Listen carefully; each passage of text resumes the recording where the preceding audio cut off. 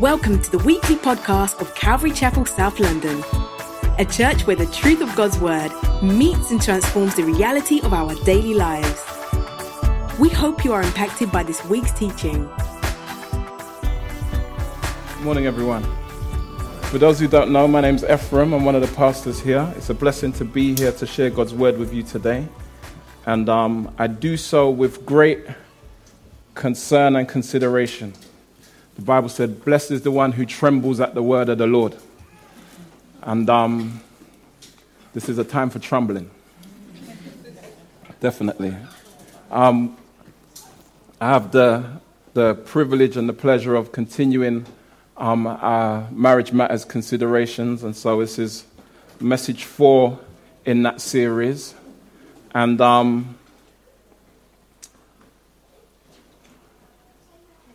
the fundamental issue on the table today is, how do you make the best of the worst case? How do you make the best of the worst case? It's been an encouragement to hear God's grand design for marriage and how that relates to us as a church with married couples, how it relates to us as a church with those who are single and desiring to be married, and also as a church with those who are single and content in their singleness, and who interact with those who are married and seek to exhibit the qualities of one who is a, what was the term, good-looking Christian man or drop-dead gorgeous Christian woman.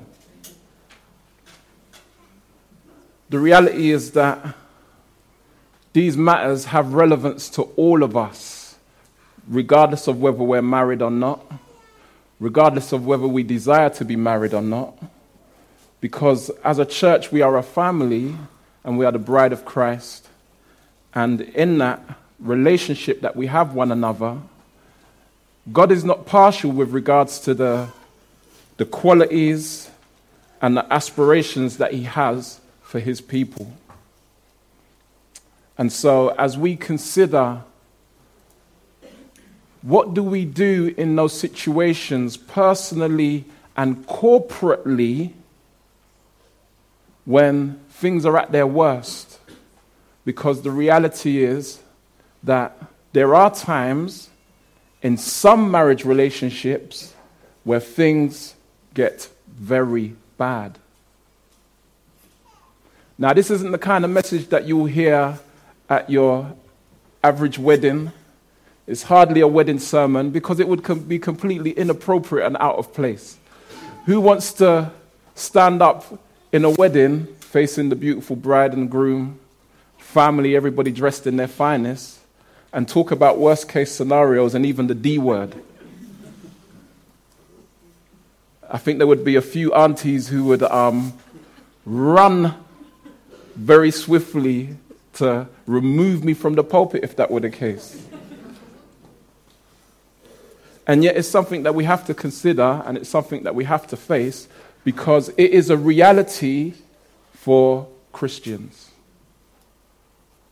It's a reality that marriages do find themselves, some marriages do find themselves in bad places at times, even to the point where the matter of divorce has to be considered. So, over the next, I say 2 weeks, and I say that hesitantly because I want to walk through this at a measured pace. I don't want to rush this, and I don't want to smudge this. My desire is that there would be clarity, and so I'd ask you to walk with me as we consider these issues. Shall we pray? Heavenly Father, we do thank you for your goodness and faithfulness toward us. We do thank you for your mercy and loving kindness. We thank you for the fact that you are the eternal God who is unchanging, the same yesterday, today, and forever. We thank you, Lord, for marriage. We thank you, Lord, for the fact that it's been instituted by you, designed for your purpose and your glory, and for the good of people, especially your people. We ask that you'd give us wisdom, and I ask, Lord, particularly that you'd give me clarity as I seek to convey that which your word says. Help us, Lord, I pray. In Jesus' name, amen.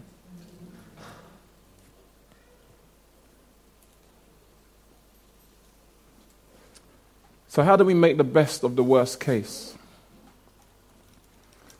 When I say the worst case, what do I mean? That might mean different things for different people. Well, let me adjust myself a little. I want to make sure I can see everybody's eyeballs. I spoke to somebody this week. In fact, it was actually last week. A brother that I've known for many years and who I love dearly. And we were catching up after having not caught up for quite a while. And he said to me, basically, I've been separated from my wife for at least almost a year. And the last time I saw her, she said to me that she wants a divorce.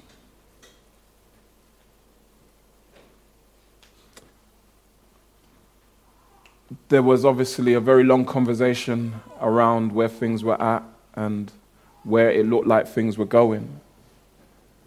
The reality is there had been no adultery.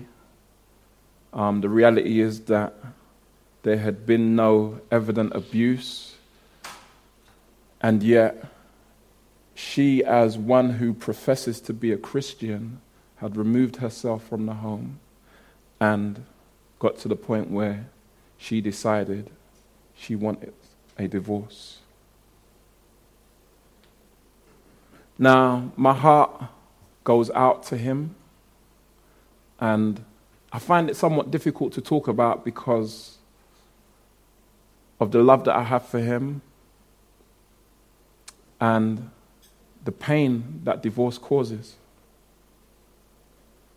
And I can't begin to appreciate in any full sense what it must feel like to be in that place where you are facing a broken relationship, a broken marriage, the one whom you committed yourself to entirely rejects you and no longer wants to be with you, to be in relationship with you, even to the point of desiring others.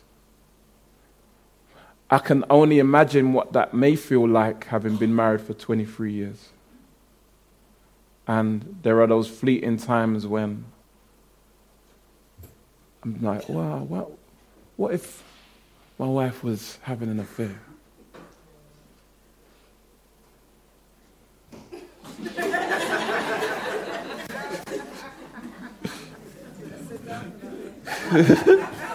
Listen, what if she was? And you know, the devil's a liar, because sometimes he likes you to try and kind of create suspicion. He's called the accuser of the brethren, right? He's not called the accuser of the brethren for no reason. And so I might look at little certain things and be like, is there something going on here that I need to kind of... Actually, let me just be real. I'll just be honest. The other day I said to my wife, I said, who's Ricky?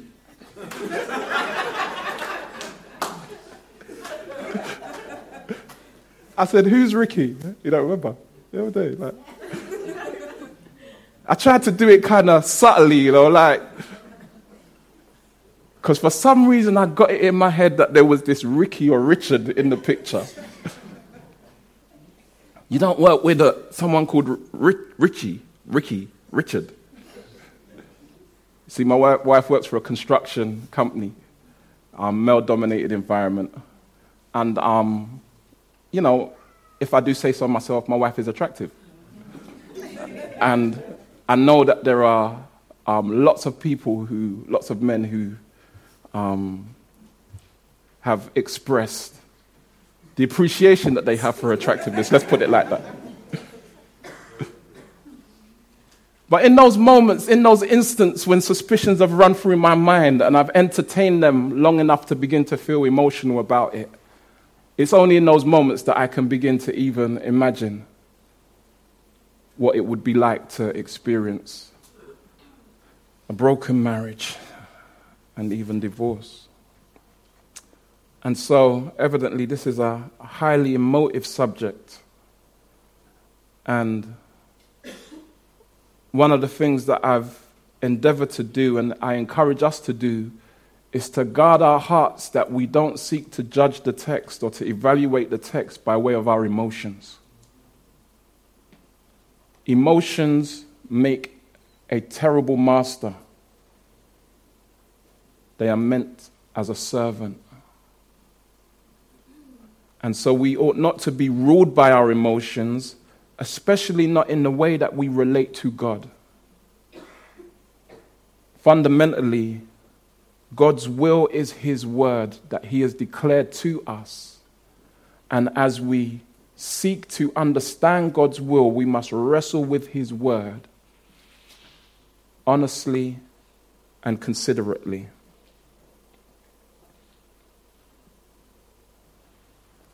The first thing I want to note is that marriage is a blessing instituted by God. In any given situation, regardless of the circumstances, marriage is a blessing that God invented. And it is to be recognized and regarded as that. We see this at the first marriage in Genesis chapter 2. And there in verse 23, we hear Adam's expression of delight and wonder as he is presented with Eve, his woman. Then the man said, "This at last is bone of my bones and flesh of my flesh. She shall be called woman because she was taken out of man." And we see, one, that God made all things well. And in fact, when He made male and female, not only did He say it was good, as He did with the rest of His creation, but He said this was very good. So we recognize that marriage is a blessing in that sense, but we also recognize that Adam appreciated marriage to be a blessing as he exclaimed, "At last." Prior to that, he had only had relationship with animals by way of naming them and observing them and understanding them. And yet, even upon first sight of the woman, he exclaimed with great joy, "At last." We also see from the first wedding that marriage is meant to last. In verse 24, we see that the narrator speaking by the Spirit of God, "Therefore a man shall leave his father and his mother and hold fast to his wife, and they shall become one flesh." And so right there in verse 24, we see that declaration of the man and the woman to hold fast Old school terms, we used to say leave and cleave. Leave the mother and father and cleave unto his wife. And where Jesus quotes that, the Greek term is used as one of bonding, like unto glue. That there is a fastening, there is a bonding, there is a sticking to one another that's to take place. One man, one woman. And so marriage is meant to last, even to the point where the two become one flesh. Marriage is meant to last. And yet, as we continue in the story, we see that marriage can go wrong. Even in the first instance. And so in chapter 3, and I would assume that most of us are familiar with the story, Eve encountered the first sin. And yet, let's appreciate that the first sin wasn't actually the sin that she committed in taking the fruit, but it was Satan's attack against marriage, as he came to deceive the woman by questioning, did God say?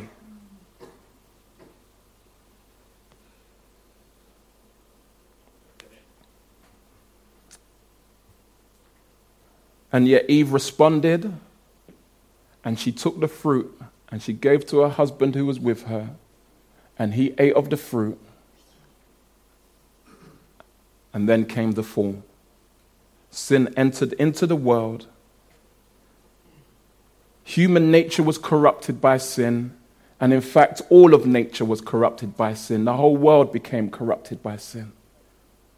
Sin entered the world, and marriage went wrong.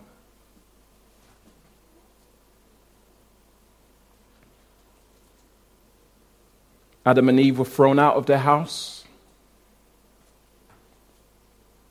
And yet, worst of all, they changed for the worse. Their sin against God resulted in a selfish desire to do their own thing, to do what they wanted. Not even corporately, but individually. To the point where God identifies when speaking to the woman that your desire will be for your husband in chapter 3. Your desire will be for your husband, meaning you will desire the place that your husband holds. You will desire to rule your husband.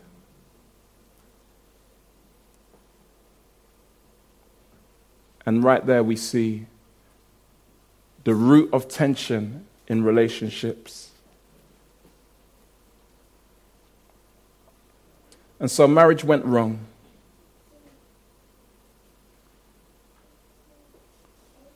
And as fallen, broken people in a fallen, broken world, as Christians who are sinners saved by God's grace, indwelt by His Holy Spirit, and yet still possessing a sinful nature, in the process of being sanctified by the working of God's word and spirit in our lives, we still experience the results of that fall and that brokenness in our lives. We still experience the pull of sin in our lives. To the point where, even now as Christians, we experience marriage going wrong. And for some, marriage at its worst. And so, what should we do when things couldn't get any worse? Understanding that marriage is a blessing, that marriage is meant to last, and yet appreciating that marriage can go wrong. What should we do? Or maybe what we're really asking is divorce an option? Is divorce an option? And if so, under what circumstances?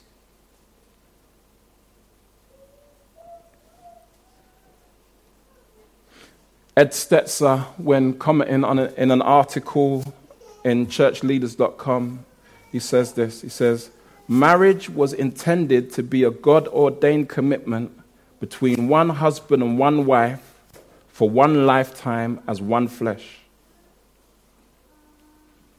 And yet sin has broken that, and we see those effects all around us, even in the church.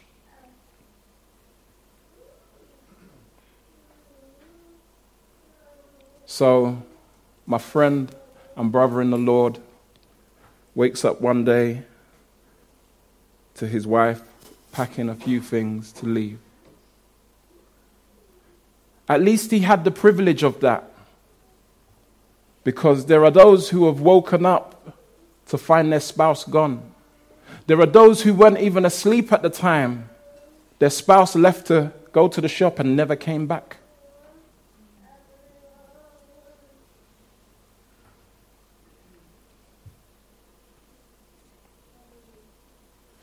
Is divorce an option? If so, under what circumstances?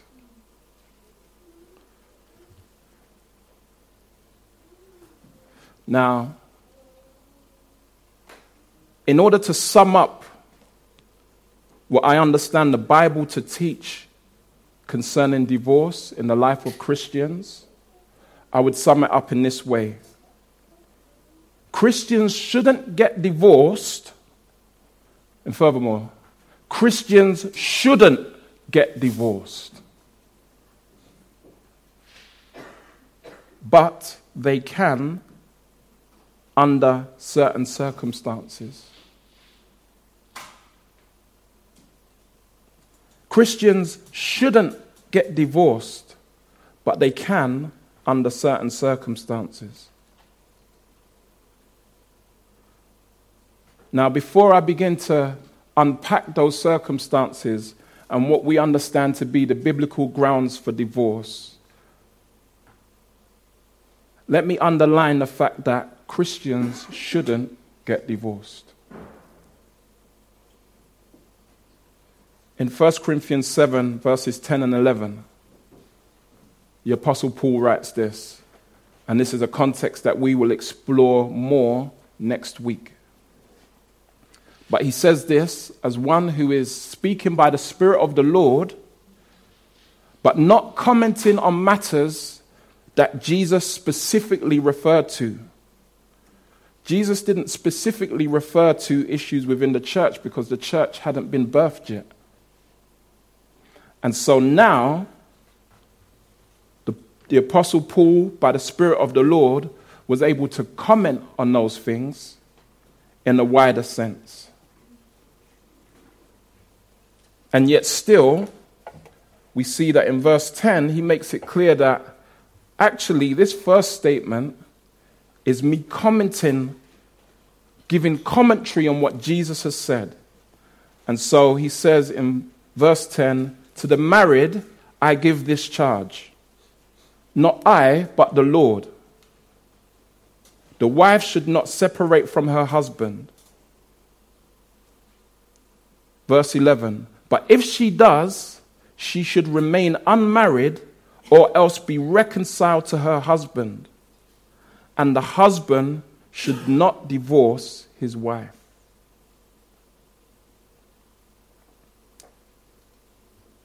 So this is a statement with regards to the Christian's intent, even when faced with the worst case scenario. As a principle we see here, the Apostle Paul make it clear they should avoid separation.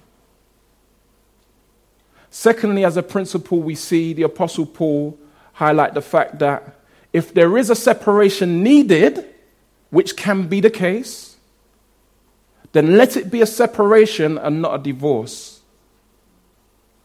And the third principle, reconciliation is the goal.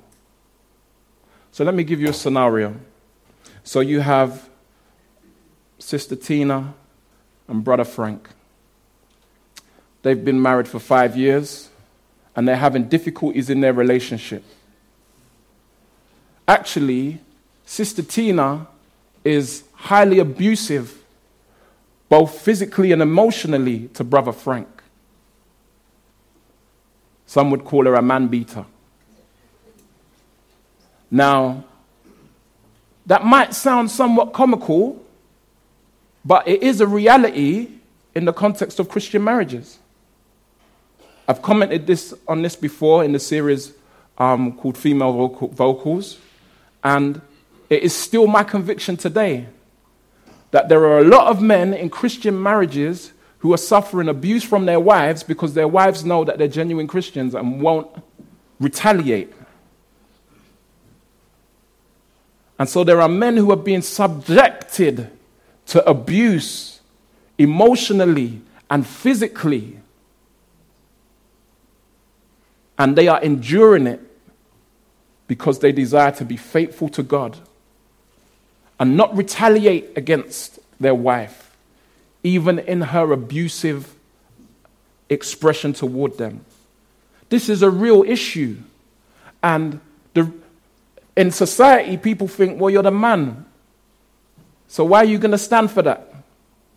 And in the world, a man's saying, I'm not standing for that. If a woman steps to me and she's off key, even if she talks to me wrong, you know what? She just gets the back of my hand. Generally speaking, as a generalization, men tend to be physically stronger just by nature. And so that the fact that a man would suffer abuse, even physical abuse, is such that it seems unthinkable. Bruh, surely you're just going to throw her down and put her in her place. And yet the Christian man who fears the Lord, who seeks to glorify and honor Christ, will often subject themselves and endure abuse. It may not even be physical. It may be emotional, manipulation, control, emotional blackmail. Constant torture through degrading words.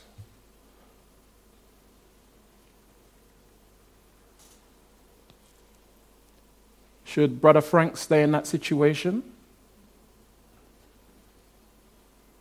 It actually, truth be known, had been going on since the second week of their marriage. When the honeymoon was over, literally. 7-day honeymoon, not even 10 days. Wife switched.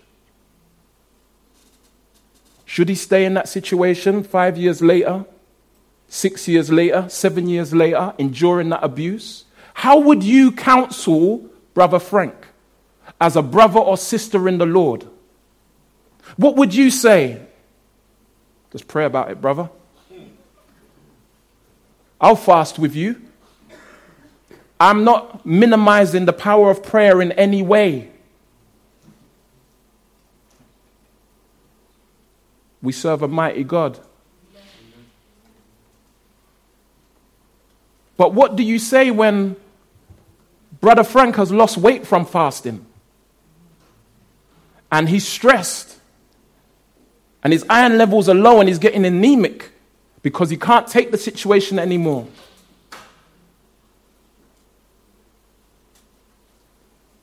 The scripture gives permission for separation in that situation. Now, the reality is, if it was a woman that we were talking about, if the tables were turned and Brother Frank was abusing Sister Tina, this example would have finished a long time ago. Because it would have simply have been, Sister Tina, get out of the house. Are you crazy?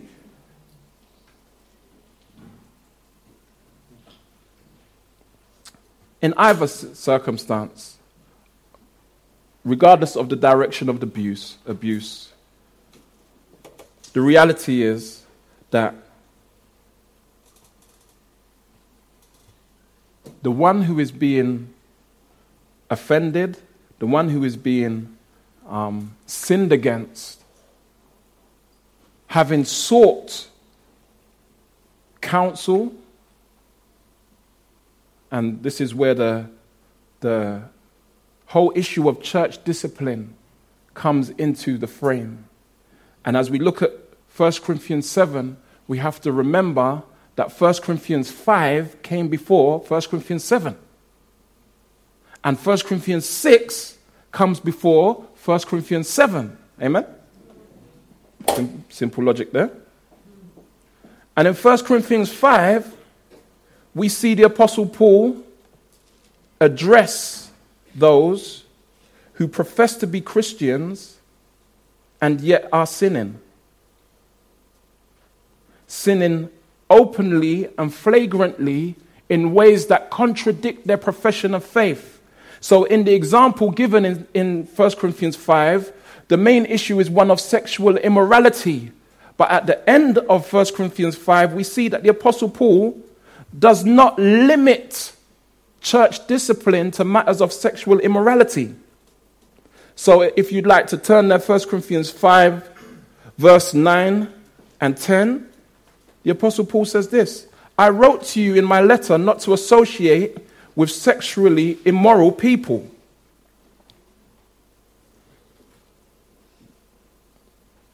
First Corinthians 5:10. Not at all meaning the sexually immoral of this world, i.e., I'm speaking about those who profess to be Christians, or the greedy and swindlers or idolaters, since then you would need to go out of the world. Verse 11. But now I am writing to you not to associate with anyone who bears the name of brother if he is guilty of sexual immorality or greed or is an idolater, reviler, drunkard, or swindler. And if most translations at this point have a little hyphen, meaning this is not an exhaustive list. This list continues to other such matters. Other such issues where a person's profession of faith in Christ is being contradicted by their behavior. Any such issues need to be dealt with in this fashion. You are not even to eat with such a one.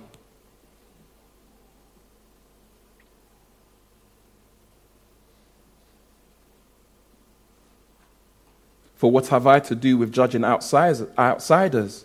Is it not those inside the church whom you are to judge? Verse 13, God judges those outside. Purge the evil person from among you.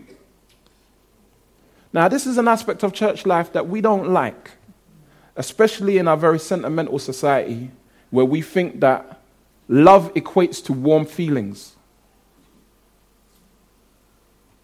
And so as soon as we challenge someone, they say, but you don't love me. Why would you say that I don't love you? Because I don't feel good about what you're saying. That's not the biblical definition of love, where it is defined by the fact that we seek the best interest of that person. And so sometimes in the best interest of a person, we need to confront their sin.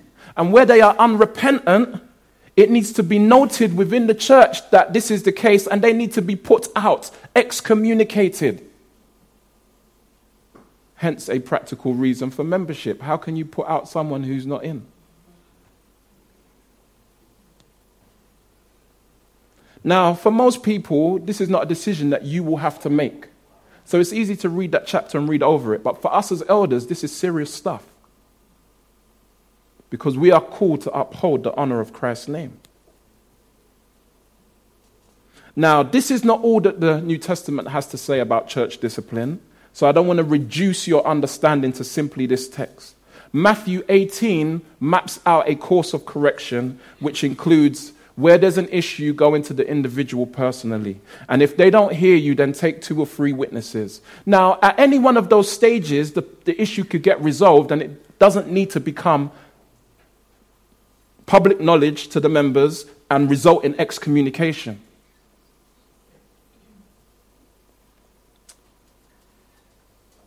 Sometimes in our quest for righteousness, maybe even in self-righteousness, we can find ourselves in a place where we have an unhealthy bloodlust, where we just want to see heads roll.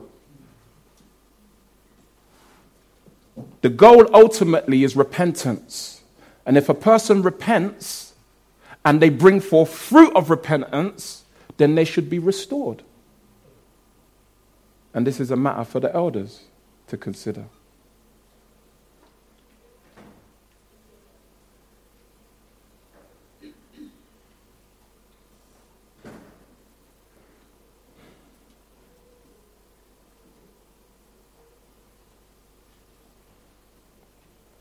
And so with that as the backdrop to chapter 7, Paul has already established the context that where there are matters of sin within the life of the believers, it is such that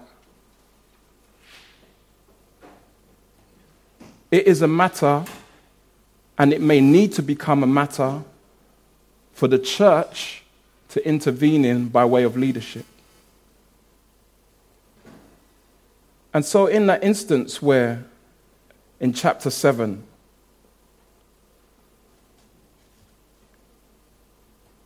Paul speaks with regards to the permission to separate with a view to seek reconciliation.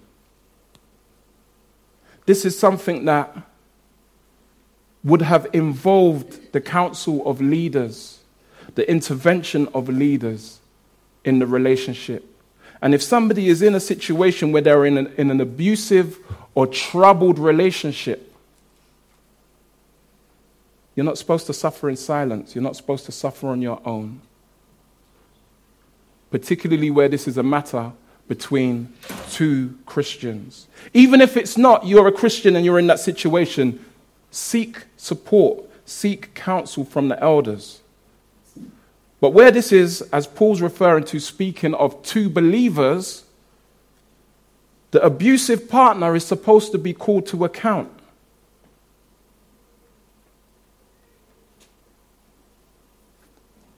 And so there's a process. There are circumstances to be fulfilled whilst reconciliation is pursued.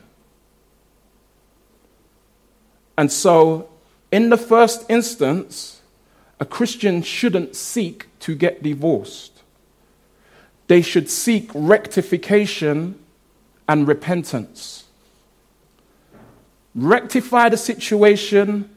Let's see that there's repentance, even if that has to be achieved with the abused individual being out of the house.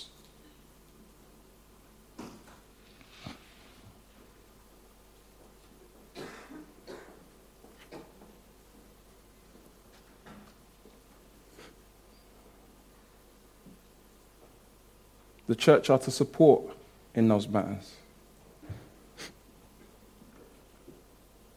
Now, Paul is expounding on and commenting on that which the Lord himself had said. And there are a few places in the gospel that note Jesus' teaching on divorce. I'm going to encourage us to turn to Matthew 19, verses 1 to 8.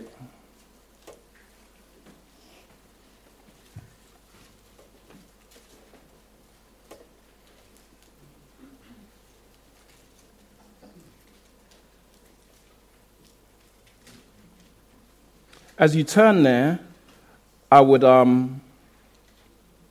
highlight the fact that on the basis of 1 Corinthians 7 and those verses 10 and 11 that we looked at, there are some Christians who would say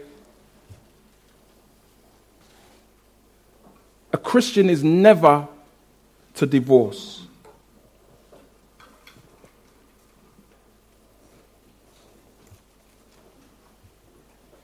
And if they experience divorce, they're supposed to remain unmarried and pursue reconciliation with the divorced party.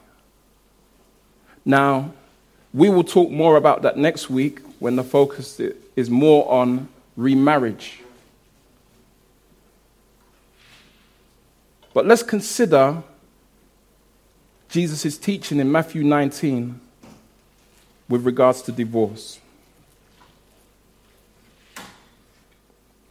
So Matthew 19, verses 1 to 9. Now when Jesus had finished these sayings, he went away from Galilee and entered the region of Judea beyond the Jordan. And large crowds followed him, and he healed them there. And Pharisees came up to him and tested him by asking, "Is it lawful to divorce one's wife for any cause?" Now I pause there. Let's just think first of all about the question before we think more about the answer. Often we read over the question and skip right to the answer and then debate that. Let's think about the question first of all, and even the circumstances surrounding the question. So who was asking the question? Not a rhetorical. Talk back to me. The Pharisees. And what was their intent in asking him the question in that first sentence? Say that again? To test him. Now, does this sound like a very challenging question? Generally speaking. What would be the big test in having to answer this question? I mean, it's the answer that Jesus gave is probably the answer that any one of us would give as Christians, and that would be pretty much standard. There are those who would debate that, but pretty much standard. But we see that they were coming, the Pharisees were coming to challenge Jesus, to test Jesus, to see what he would say. The reason that this was such a testing question was because they were probing a very hot topic, a topic that was greatly debated in their time and even prior to their time. Why was this such a hot topic? Well, it's revealed in the question. Is it lawful to divorce one's wife for any cause? That question relates specifically to the words of Moses in Deuteronomy chapter 24, verse 1. We'll come to that in a moment. And basically what happened at the time of Jesus, even amongst the Pharisees, you had two schools of thought. You had the dominant school of thought that said you could get divorced for any reason, and you had the conservative school of thought who were in the minority, and they said only for adultery.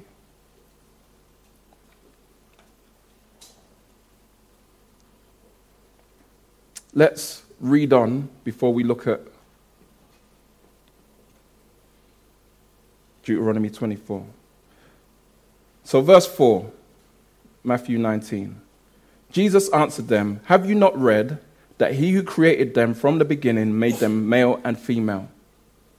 So right there, Jesus affirms monogamous marriage, male and female, singular, and said, "Therefore a man, singular, shall leave his father and his mother and hold fast to his wife, singular, and they shall become one flesh."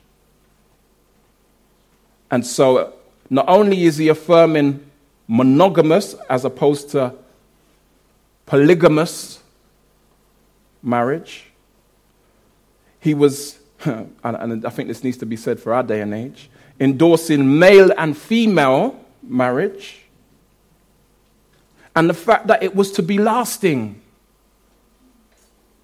They become one flesh. They hold fast to one another. Verse 6. So they are no longer two, but one flesh. What therefore God has joined together, let not man separate.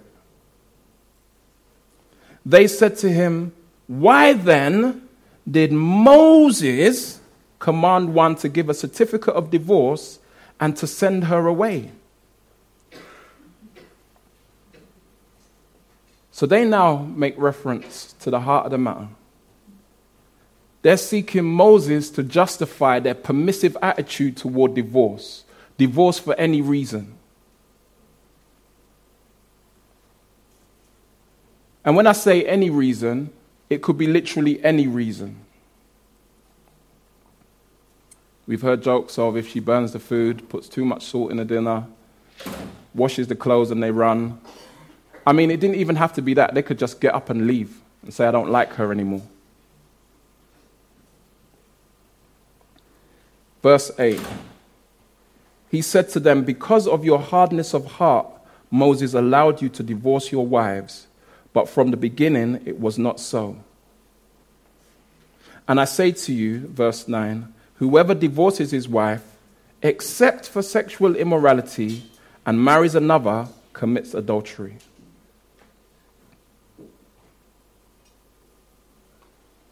So Jesus clarifies the intent and meaning of what Moses said back in Deuteronomy.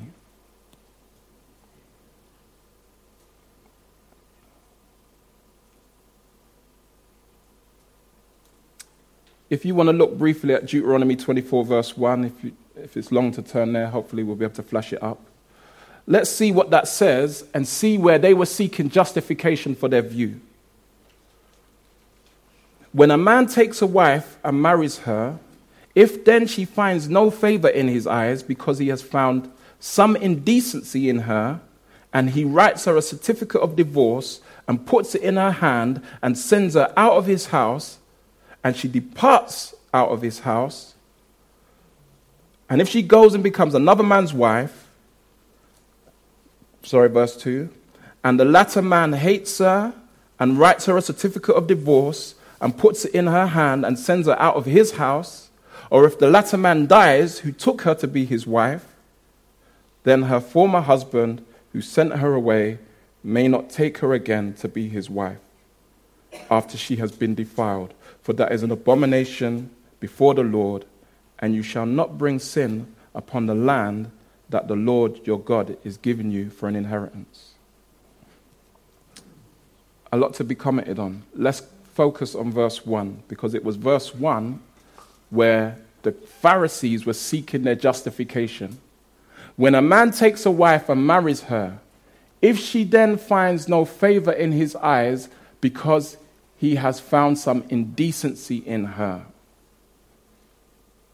That phrase, finds no favor because he finds some indecency. In the original language, the Pharisees divided the Hebrew into two sections. Finds no favor because of indecency. And they basically tried to say that there were two clauses there. That a man could basically find no favor with her, and or because of indecency. And that term indecency in the original language speaks of sexual immorality, which is the aspect that Jesus underlined. So they tried to break up the phrase, well, I find no favor in her, so she's got to go. And in the culture of that time, even amongst the heathens, it was common practice for men to just leave their wives. Because wives in that era were socially and economically of a lower status than men, wives were not prone to doing that because men were the breadwinner and men were their security, men were their providers, and so wives wouldn't just get up and leave a guy. But men would take advantage of women and leave them high and dry.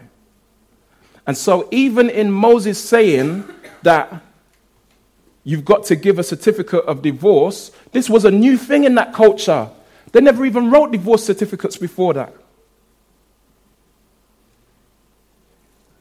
Here today, gone tomorrow. And so Moses was even applying some restriction to their permissive attitude. When Jesus comments in Matthew 19, he comments to clarify the fact that this is one statement, not two phrases. This is not two clauses and two conditions. It's one condition because of sexual immorality. And so, as he responds to the Pharisees on that matter, he is responding to the fact that this specific question and this specific debate is answered in this specific way. Deuteronomy 24 was a point of case law. Case law, unlike the moral law of the Ten Commandments, is such that it was given to establish principles. It was given to establish principles. So, for example, if in case law, there was case law amongst the Hebrews that if somebody had a flat roof on their house and they had people over, it was necessary that they put a railing around the flat roof of the house so that people wouldn't drop off. That was a point of specific case law. But from that, a principle was derived. You have to be responsible for those who are in your dwelling. And so if somebody walks in and there's tools all over the floor and they're liable to hurt themselves, it's your responsibility to ensure that that doesn't happen. Even though that specific example wasn't given in case law, the principle applied. Here we have an example of Jesus applying the principle of case law in that specific instance. We'll talk more about that next time. The thing to highlight is this. This was a debate and understanding that informed the Pharisees' question. They came with a specific goal to test Jesus and see whose side he would fall on, which school of thought he would support. Would he be the loose-willed and permissive Hillelites, or would he be conservative like the Shammaites?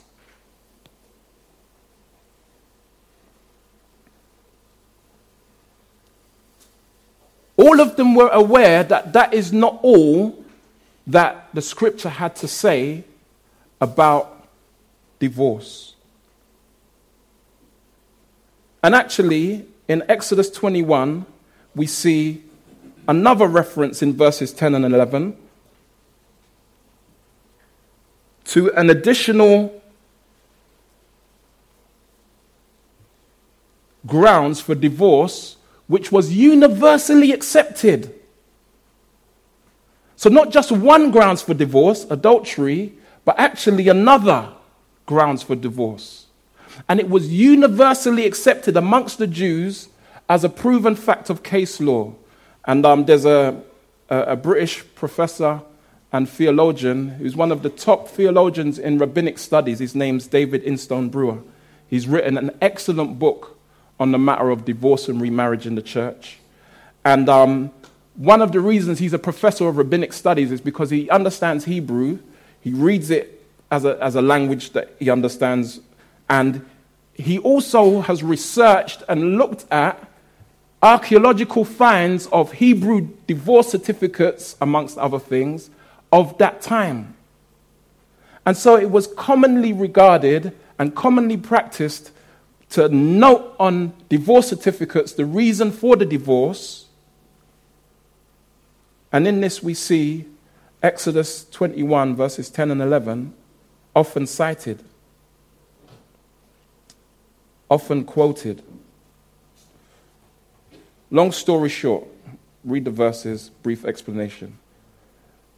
So, if he takes another wife to himself, he shall not diminish her food, her clothing, or her marital rights, her conjugal rights. And if he does not do these three things for her, she shall go out for nothing without payment of money. Context. So it's speaking of the Hebrew man who takes a slave.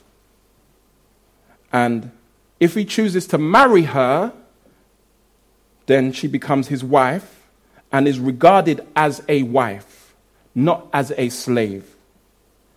And if he takes another wife to himself, as polygamy, multiple marriages was practiced in that time, the case law says he will not diminish her food, the slave who he's taken unto himself as a wife. He will not deprive her of clothing or her conjugal rights, sexual intimacy. And if he does not do these three things for her, she shall go out for nothing without payment of money. So she's free to leave because of the neglect that's been experienced. It's not even as though he could just sell her. He's made a wife of her. He's changed her status. Case law. Amongst the Jews, this was recognized as the abuse clause. Abuse can be active, as I described earlier, between Sister Tina and Brother Frank. But abuse can also be passive, by way of neglect or abandonment. 2 clauses: adultery and abuse. Paul comments on the abuse clause by way of mentioning neglect in 1 Corinthians 7. To the rest I say, verse 12, I, not the Lord, that if any brother has a wife who is an unbeliever and she consents to live with him, he should not divorce her. If any woman has a husband who is an unbeliever and he consents to live with her, she should not divorce him. For the unbelieving husband is made holy because of his wife, and the unbelieving wife is made holy because of her husband. Otherwise your children would be unclean, but as it is, they are holy. Verse 15. But if the unbelieving partner separates, let it be so. In such cases, the brother or sister is not enslaved. God has called you to peace. That word enslaved is quite a good translation of the word. Not in bondage, not obligated to their vows and commitment to that person. If the unbelieving partner chooses no longer to be with the believer and they separate themselves. That separation, desertion, is Paul acknowledging the passive nature of abuse as it relates to Exodus 21. Some of us may have been in situations where we've kind of figured, well, you know what? What if a husband's abusing his wife and he hasn't committed adultery? Should she stay with him? She should stay with him because it's only adultery. That's a reductionistic understanding of what the scripture has to say as a whole about the situation. Now, that was a lot. And that was preparation for next week. And at community group, we'll be able to explore and unpack this further. What should a person do in the worst case scenario? As a Christian, if you need to separate, separate. If your safety is in jeopardy, if your well-being is in jeopardy, having involved the elders and received the counsel of the church, if you need to separate, separate. In order that the situation might be rectified and repentance established on the part of the abusive or even adulterous. You will notice in Matthew 19, Jesus spoke about Moses issuing a certificate of divorce because of the hardness of their hearts. I always used to think that he was talking about the hardness of the one who had been offended. I don't want to forgive. That's not what he's talking about. In the primary sense, he's talking about the hardness of the one who is offended. Their hardness of heart toward God and their lack of compassion and commitment towards their spouse. Now, that doesn't mean that someone who's been offended can't have a hard heart and be unforgiving. But they've been offended. They've been violated. Their vows have been broken by their partner. They are the victim in the situation.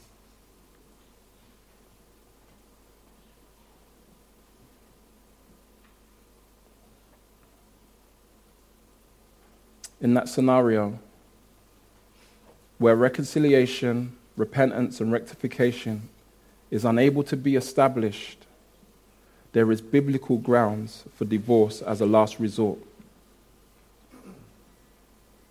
Now, for homework and for preparation of community group, I'm going to encourage you to do something. I'm going to encourage you to look at Malachi chapter 2, verse 16. That's going to be your homework. And I'll pick up from there next week.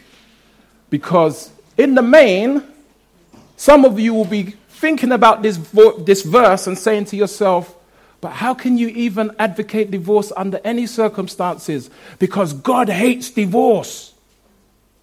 Malachi 2:16. I want you to look at that verse in at least 4 different translations. One of them ought to be the ESV, and one of them ought to be the New King James. At least 4 different translations. You can go on the internet, BibleGateway.com. You can go to that verse, click Show in all English translations, and it will show you all of the English translations of that verse. God hates divorce, right? Well, let's consider that next time. Because I think you'll find that God hates illegitimate divorce.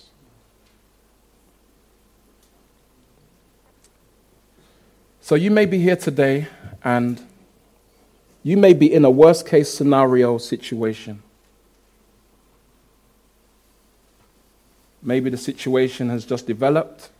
Maybe it's something you have endured and suffered in silence for many years. I would urge you, seek counsel, seek support from the elders. That is what we're here for. That is why God has called us to uphold his word. And as the apostles were given the authority to bind and loose in Matthew chapter 16, not meaning binding demons and loosing God's spirit, if that's how you understand it, as I did, but actually recognizing right and wrong in the context of God's people. Recognizing, actually, there are some occasions when people are in sin, and that needs to be recognized and that needs to be held against them. As we see with Peter and Simon the sorcerer in Acts chapter 8. Whilst also there are those times when people have sinned and they've brought forth genuine fruit of repentance, and therefore they're able to be endorsed and released from the shame and the stigma of that. Seek counsel. If separation is deemed most beneficial in order to help the situation, let that be the case. Don't make divorce your first intent. Because nobody wins in a divorce.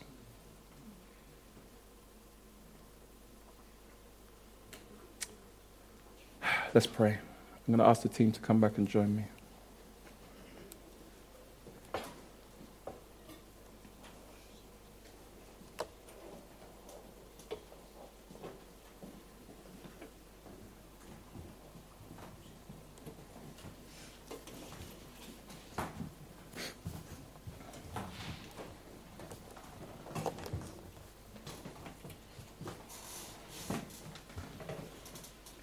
Heavenly Father,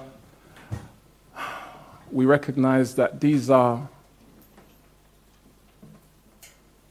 difficult matters, Lord. But these are real issues. Real issues that challenge our hearts and also challenge our minds, Lord. You've purposed in your word clearly that we as your people are to be transformed through the renewing of our minds. As we renew our minds, Lord, to the truth of your word, seeking to rightly divide your word, Lord, we ask that you would help us. Help us in making these life decisions that will glorify you. Especially, Lord, when under duress. Especially, Lord, when under trying and difficult circumstances, Lord, especially when enduring great pain. We thank you, Lord, for marriage. Lord, we thank you that contrary to the hype and the propaganda, Christian marriages are strong.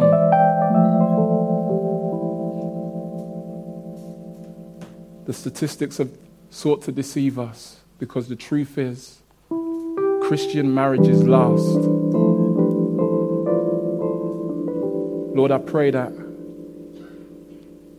you, in your goodness and your mercy, would give strength to those who are in pain, that you would bring healing to broken relationships, Lord. And that ultimately you would be glorified. Thank you, Lord, for your goodness and mercy. Amen.